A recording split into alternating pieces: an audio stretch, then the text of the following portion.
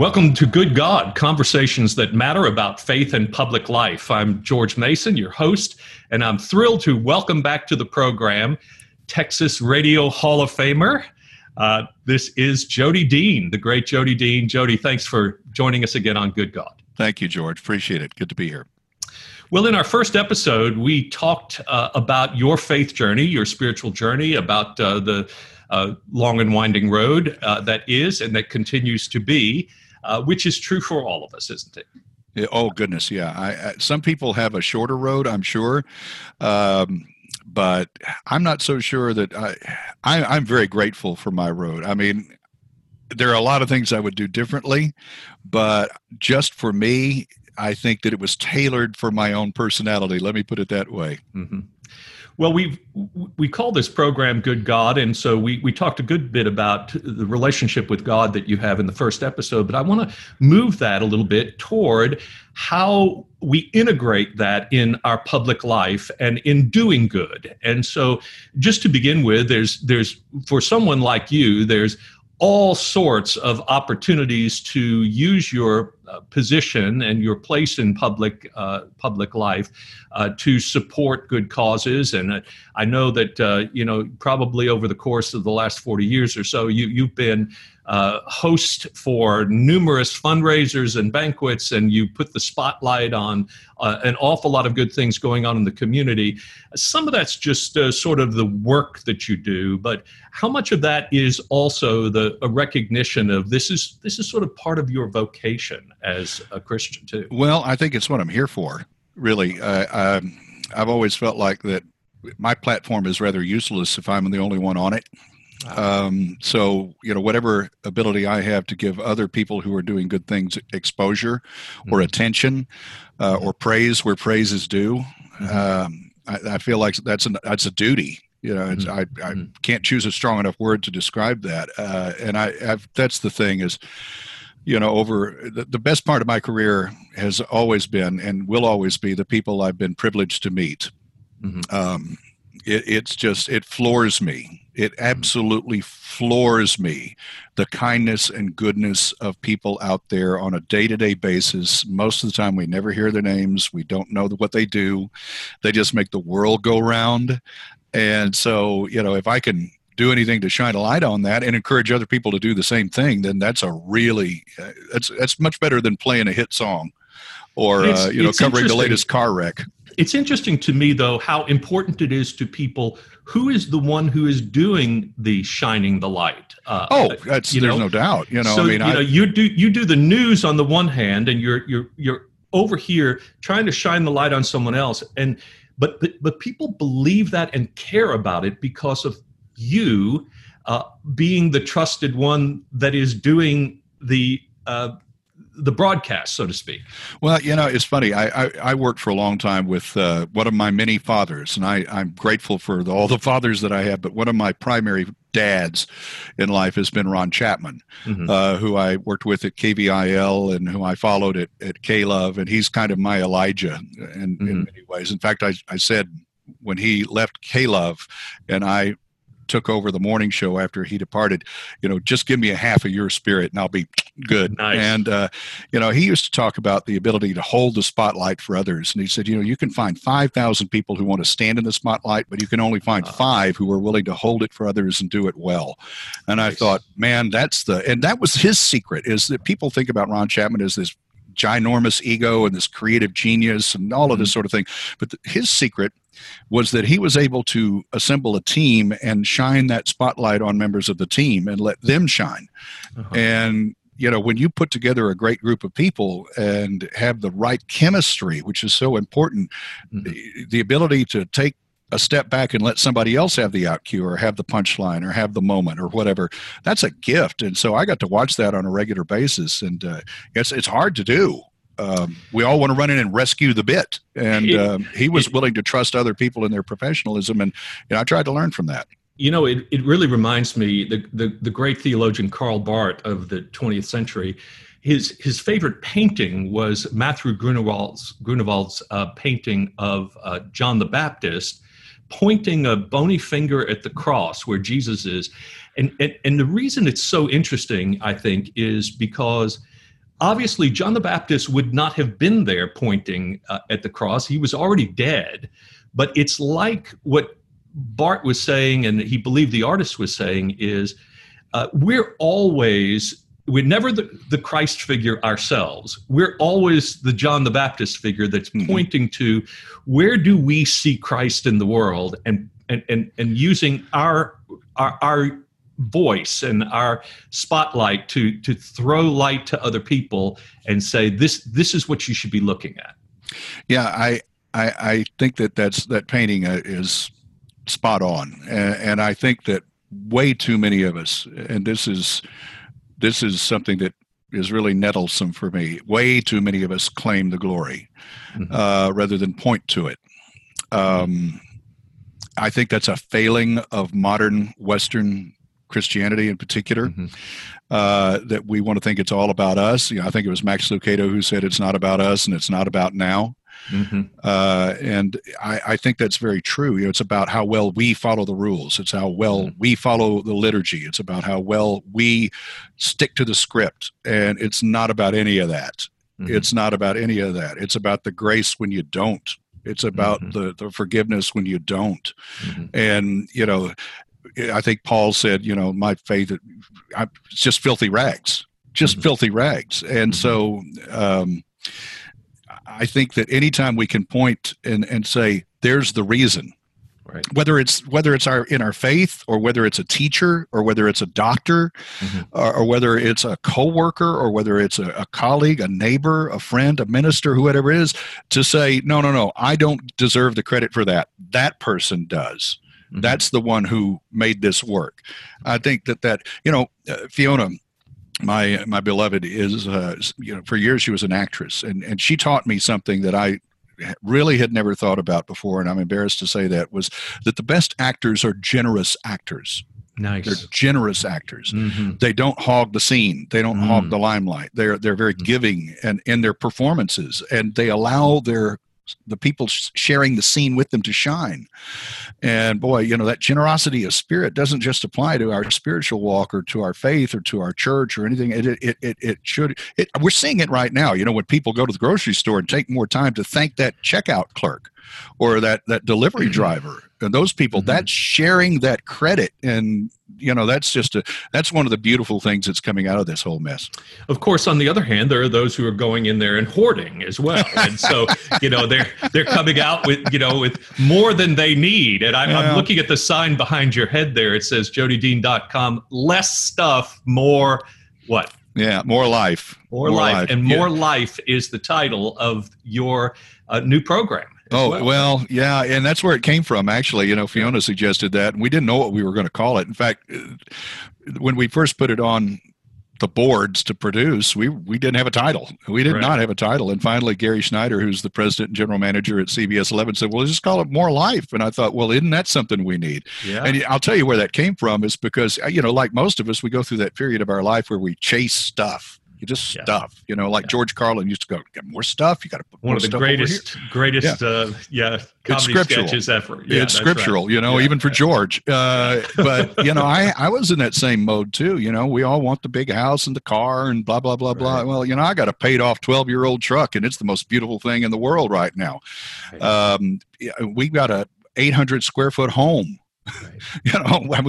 We have one bathroom in our house. Let me tell you something. If you want to strengthen your relationship, buy a house with one bathroom, because you will learn to communicate. I guarantee you.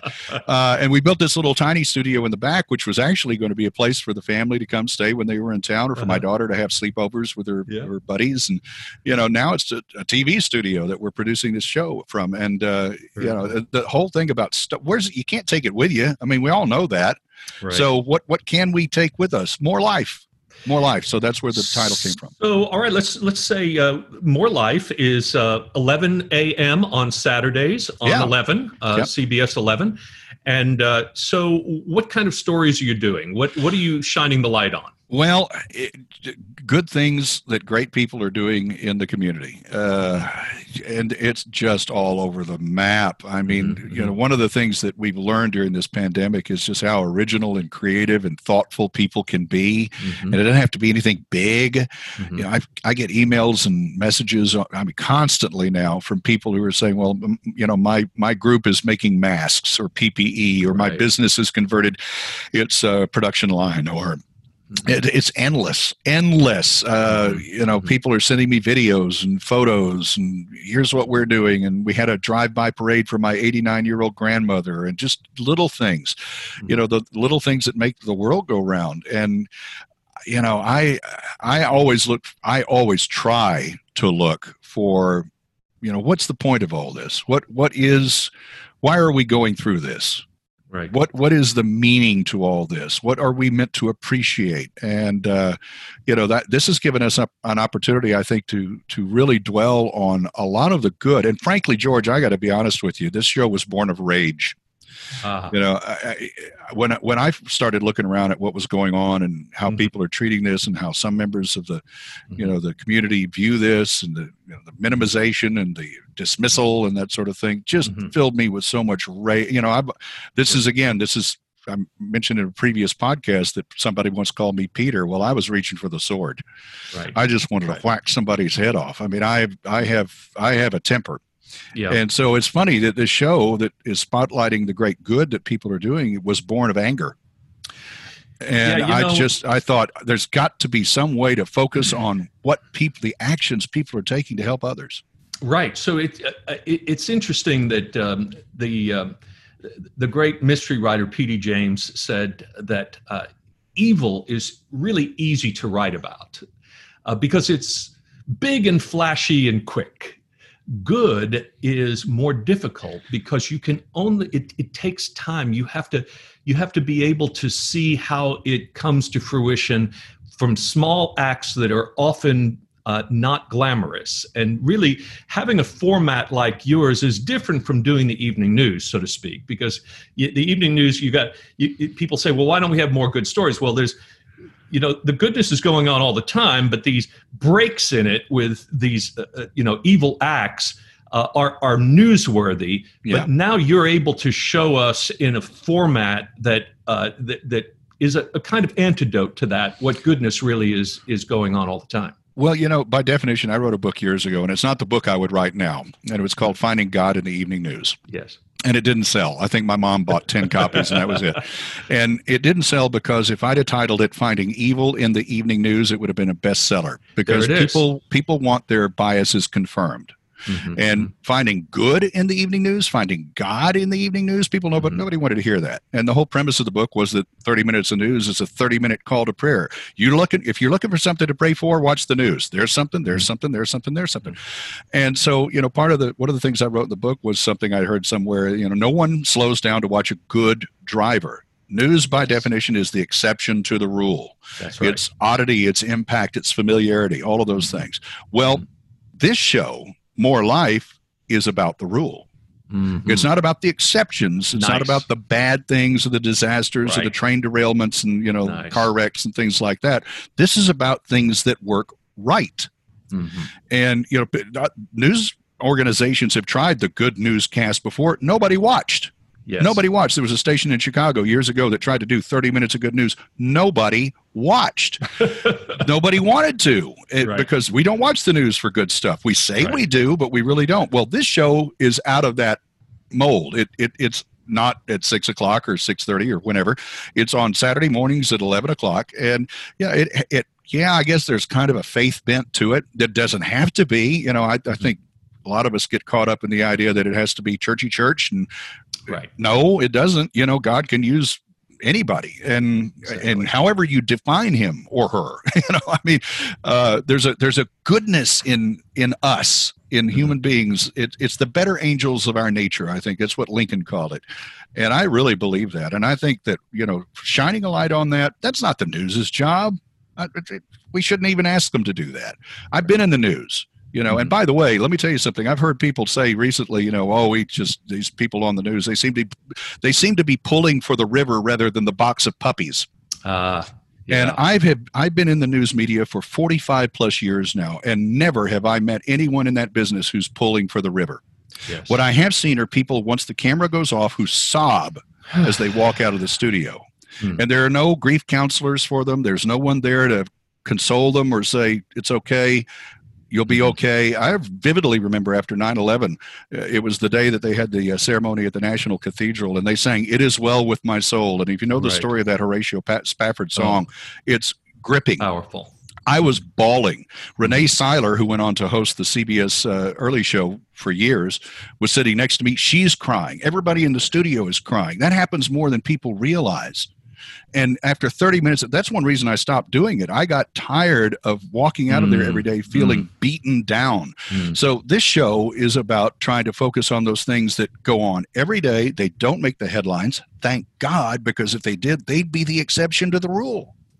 The idea that neighbors mowing the little strip in the easement between their house and the person next door, the person who's collecting mail, the person who's going, a great example of this, Hawkeye Lewis, who's the morning guy on one of the local radio stations here in Dallas, Fort Worth.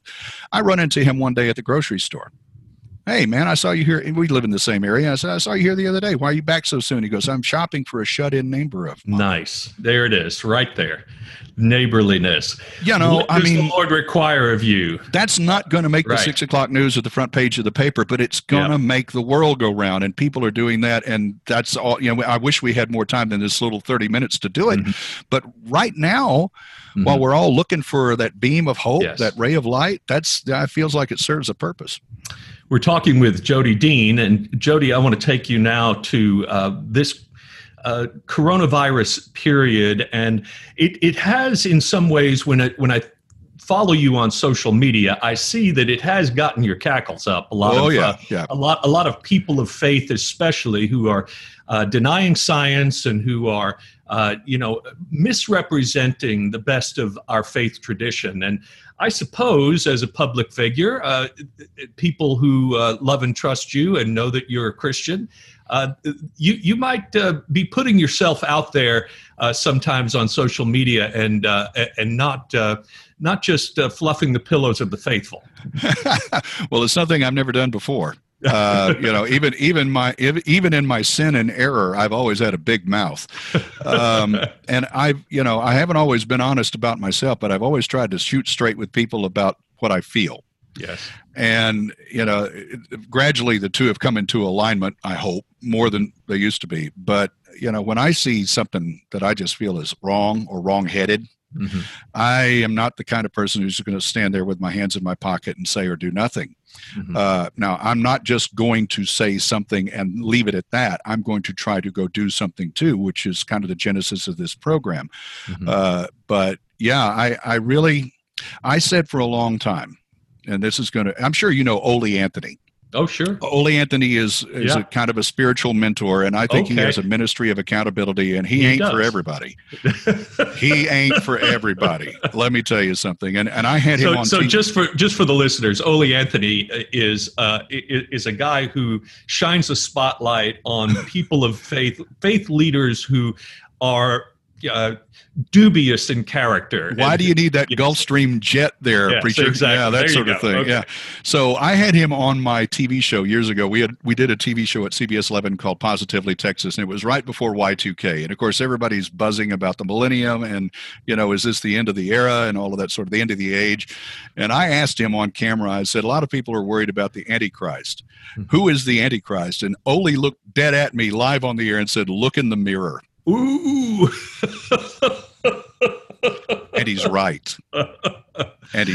Wow. This flesh is Antichrist. Right. And, I find it fascinating that John, who gave us that mystical 666 number in John 6:66, 6:66, says, and at that they turned and no longer followed him. Now, I don't believe in coincidence. Right. Right. Jesus is talking about eating the blood and, drinking the blood and eating the flesh and that sort of thing. And when they heard this, who can follow it? It's too hard. And they turned to no longer follow it. That's John 6:66. So turning and following is Antichrist, or turning away and not following. And so, that's me on a daily basis. That's not some, that's not Sam Neill, that's not some little kid named Damien. That's me on a daily basis.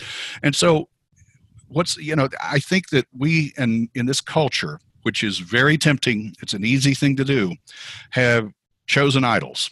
And that's one of Oli's big things. And we followed those idols. We followed our own righteousness. We followed our own legality. We followed our own rule keeping. We followed our own, aren't we great? And I think that arrogance and that pride, what does the Bible say about pride? We can all quote that scripture, right? And I have said for a while that we have chosen a golden calf. Right. And I pray that 40 years in the wilderness is all we get. Right. I really do pray that, because I have grandchildren now. My oldest son and his wife have 2 little kids, and I worry about their future, and I worry about what they're going to face. And I know that, the quickest way to disaster from personal experience is to think we're all that. Sure. And, I think that the only way through that, the only way to stop that, is to try to focus on what people are doing for each other. Humbly. I mean, these people don't want recognition or acknowledgement, but they're out there feeding their neighbors, and they're comforting their friends, and those first responders and frontline healthcare workers out there that are doing miracles on a daily basis. They, C.S. Lewis said, what we call miracles are just the everyday occurrences writ large. And sped up. That's right. Sped up. Yeah. That's what they're doing. Yeah. And so, to celebrate that brings us back into that moment where we can say, humbly, this is what it's about. It's not about us, and it's not about now. It's about them. It's shining that light on them. So this is actually what politics is. I'm not really changing the subject here, because politics is the way we organize our lives together in the world. The way we treat one another. And I think we confuse government and politics sometimes. And government has a way of undoing the kind of political life that we should really be sharing. And you're not shy about poking at government and about government officials when they're disturbing the way we order our body politic instead of nurturing it. Listen, I have no patience for mendacity, because I have practiced it. I know it when I see it. Yeah. I know con artists when I see them, because I have been one. I know how this works. I know how messaging works. I know how repetition works. I know how branding works. I know how applause works. And all of those things can be very, very toxic. And I think that, we have gotten to a point now where we are very easily led. I don't mean to be a scourge. Although I do love that moment in the New Testament where Jesus is so angry at what's going on in the temple that he sits down to braid a whip of knotted cords. Yes. That takes time. Now, he had time to cool off and didn't. And he goes, now, I don't know that I would have stopped at the temple door. I might have gone out in the street and kept going, but that's the difference between him and me. There is a verse in Proverbs about 6 things God hates and 7 he despises. And if you read through that, I mean, it's not a long, I think, if you include divorce, which he mentions in Malachi, that makes 8, something like that. But, lips that sow discord, feet that run to do evil, haughty eyes, haughty eyes. God hates that. God hates my prideful eyes. Hands that shed innocent blood. Those things there's no equivocation about that. There's no fudging on that sort of thing. And I think that what we really need to do is examine everything we do and ask ourselves, okay, is this something, does that fall into that category or one of those 6 or 7 categories? And if it does, why are we doing it?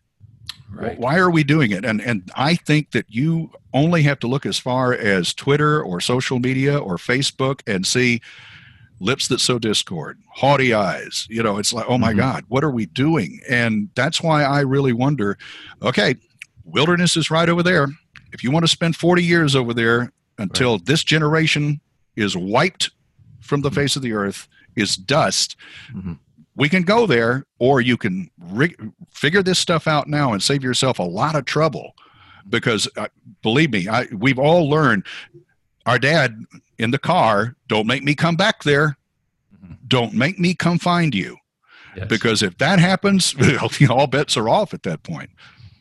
Well, faith is, when you talk about these things, 6 things and 7 that God despises, there's a tendency among religious people, especially evangelical Christians, to internalize faith and personalize it to such an extent that there's a disconnect from the way they treat their relationship vertically with God and horizontally with other people. One of my favorite stories comes, and I don't know how, George, you probably know this story better than I do, but I heard this years ago, that when the Apostle John was a little old man, he's seen all, and by the way, for all those who believe the prosperity gospel, have you noticed that 11 of the original 12 died violent, horrible deaths? Mm-hmm. So there's John, and he's the last surviving member of the bunch, and he's an old man, and all of his friends, including his brother, have all gone before him. He's pretty much alone in the world now. Mm-hmm. And he's there in Ephesus, and he's so old that they carry him into the worship service. And every time he comes in, he always has only one thing to say. Now, this is the story, but it fits, because this is a man who laid his head on Jesus's chest and actually heard the heartbeat of Christ. He says to the people, "Little children, if you but love one another, it is enough." Mm-hmm. He doesn't mention going twice on Sundays, once on Wednesdays. He doesn't mention whether you've got a piano in the sanctuary or not. He doesn't mention whether you wear robes or not. He doesn't mention whether you respect the Pope or not. He says, if you just love each other, mm-hmm. it's enough. And isn't that what Jesus kind of said? Here are the 2 greatest commandments. Love the Lord your God as thyself, and your neighbor. Yes. And that's it. It is. And summary of it all. The T-shirt that I love is, baseball is life. The rest is just details. Well, that's life. Yeah. Love one another. Right. That's enough. Right. And we get caught up in, what's on the building, with the sign on the building, who's on the sign instead of who's inside the building. Beautiful. And that's just, to me, that I go back to our previous podcast when I talked about my mom and pop encouraging me to think outside of myself and outside the box. I think that's the biggest thing that we fall afoul of, is that we get caught up in where we worship. And, we're at Six Flags over Jesus. Well, we must be in his favor.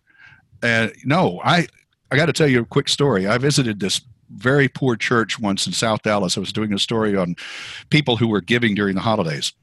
And I walked, it's in that book. And again, I wouldn't buy it. I wouldn't write that book again. I wouldn't. And this woman was in the kitchen and by herself before anybody else got there that day. And I showed up, and it's a bad part of town, and a guy like me in a truck like that, and could have been there to rob her. And I walk into the kitchen. She never looked up. She's making breakfast for the volunteers who were still on their way. And she said, "Are you hungry?" And I thought to myself then, and I still think that to this day, when you walk into any place, a church in particular, and those are the first words you hear, "Are you hungry?" then you have found a church. Oh, that's wonderful. Well, it reminds me that your Church of Christ background is making a contribution here, because one of the gifts the Church of Christ gave to the more traditional historic church is a reminder that the church is not the denomination, and it's not the building, it's the people gathered who are living their faith. Oh, dude. Listen, this past year, the last 2 years, I've been privileged to be part of a Lessons and Carols service at the church. I'm going to get this wrong. The Church of the Incarnate Word, or Church of the Incarnation. It's right there off Central Expressway. Church of the Incarnation. Thank you very much. Yeah, I mean, believe me, Church of Christ kids have trouble with anything longer than Trail Lake Church of Christ. If you start throwing those liturgical words in there, we get lost. So it's the Church of the Incarnation, and they do this beautiful service where they have this magnificent choir, and they're doing these canticles and songs from 700-800 years ago. And we get up and we read a scripture and they sing, and we read Lessons and Carols, and it is high church. Right. And I may start crying just thinking about it, because there's something for everyone, whether it's the Methodist youth minister and the guitar, or whether it's Young Life, or whether it's that, or acapella singing in 4-part harmony. Acapella, it's funny, when I was at Abilene Christian University, and after I left after 2 years because I wanted to go to work in the radio and television business, but you didn't think about it. I didn't at the time how much I loved chapel every day, and we would sing, Soldiers of Christ Arise, and the Lord bless you and keep you, and my granddad directing songs at the Waldo Street Church of Christ, you're chopping cotton, right? This whole thing, and and how much I loved that, and how much I look back and still love that, and that's why whenever I get to go worship with my friends in the Jewish faith or my friends in the Muslim faith, I drink it in. Yeah. I got to speak at Notre Dame one time, and I'm walking the campus, and it was a foggy Monday. Yeah, it was beautiful, and it was a foggy Monday night. And they have the replica of the Church of the Grotto of Lourdes, and the candles are all over the place. If you've seen Rudy, you know the scene. And I'm standing there, and there's Touchdown Jesus up on the hill. And I got to play football there and see that. Yeah, and I walked into the church. They have the Chapel of the Incarnate Word there. Yes, and it's a Monday night, and there's probably 700-800 students in there for Vespers, and I'm like, who wouldn't love this? Church of Christ or otherwise. I mean, right. If my grandparents saw me dancing, they'd probably have a heart attack. But that makes me want to dance. I'm sorry, it just does. It made David want to dance. So that's just. I think that's the beauty of it, is that there is something at that table for everyone. Well, Jody Dean, you're certainly inviting us to that table in the various ways you serve our community and serve the Lord in doing it. And thank you for sharing your life and your thoughts on Good God with us. We're grateful to be in the journey with you. Well, thank you, George. Thank you for all that you and Wilshire Baptist have done and are doing. And I tell you, you are a encouragement to me, and you strengthen me, and I'm kind of an itinerant believer. I'll worship wherever they'll let me, and I'm surprised that more churches don't see me coming and lock the door, frankly. I had one woman when I was baptized as an adult said, "You're lucky they didn't hold you under," so but what you guys are doing is just fantastic, and I'm privileged to be a part of this. Well, we have a t-shirt that says everybody, and that means you and anybody else. So we think that's what the good news is all about. Thanks for being with us, Jody Dean. God bless you. Thank you. Thanks so much for continuing to tune into Good God. We've enjoyed having these episodes produced, over 100 of them now, usually in a studio, but now we're doing so through computer technology in this time of social isolation. We're all trying to be careful with one another, but we also want to be careful to cultivate our spirit during this time, not to be discouraged, not to be despairing, but to be encouraged and to encourage one another. So thank you for tuning in. We hope you appreciate these as much as we enjoy being able to offer them to you as a gift. Good God is created by Dr. George Mason, produced and directed by Jim White, social media coordination by Cameron Vickery.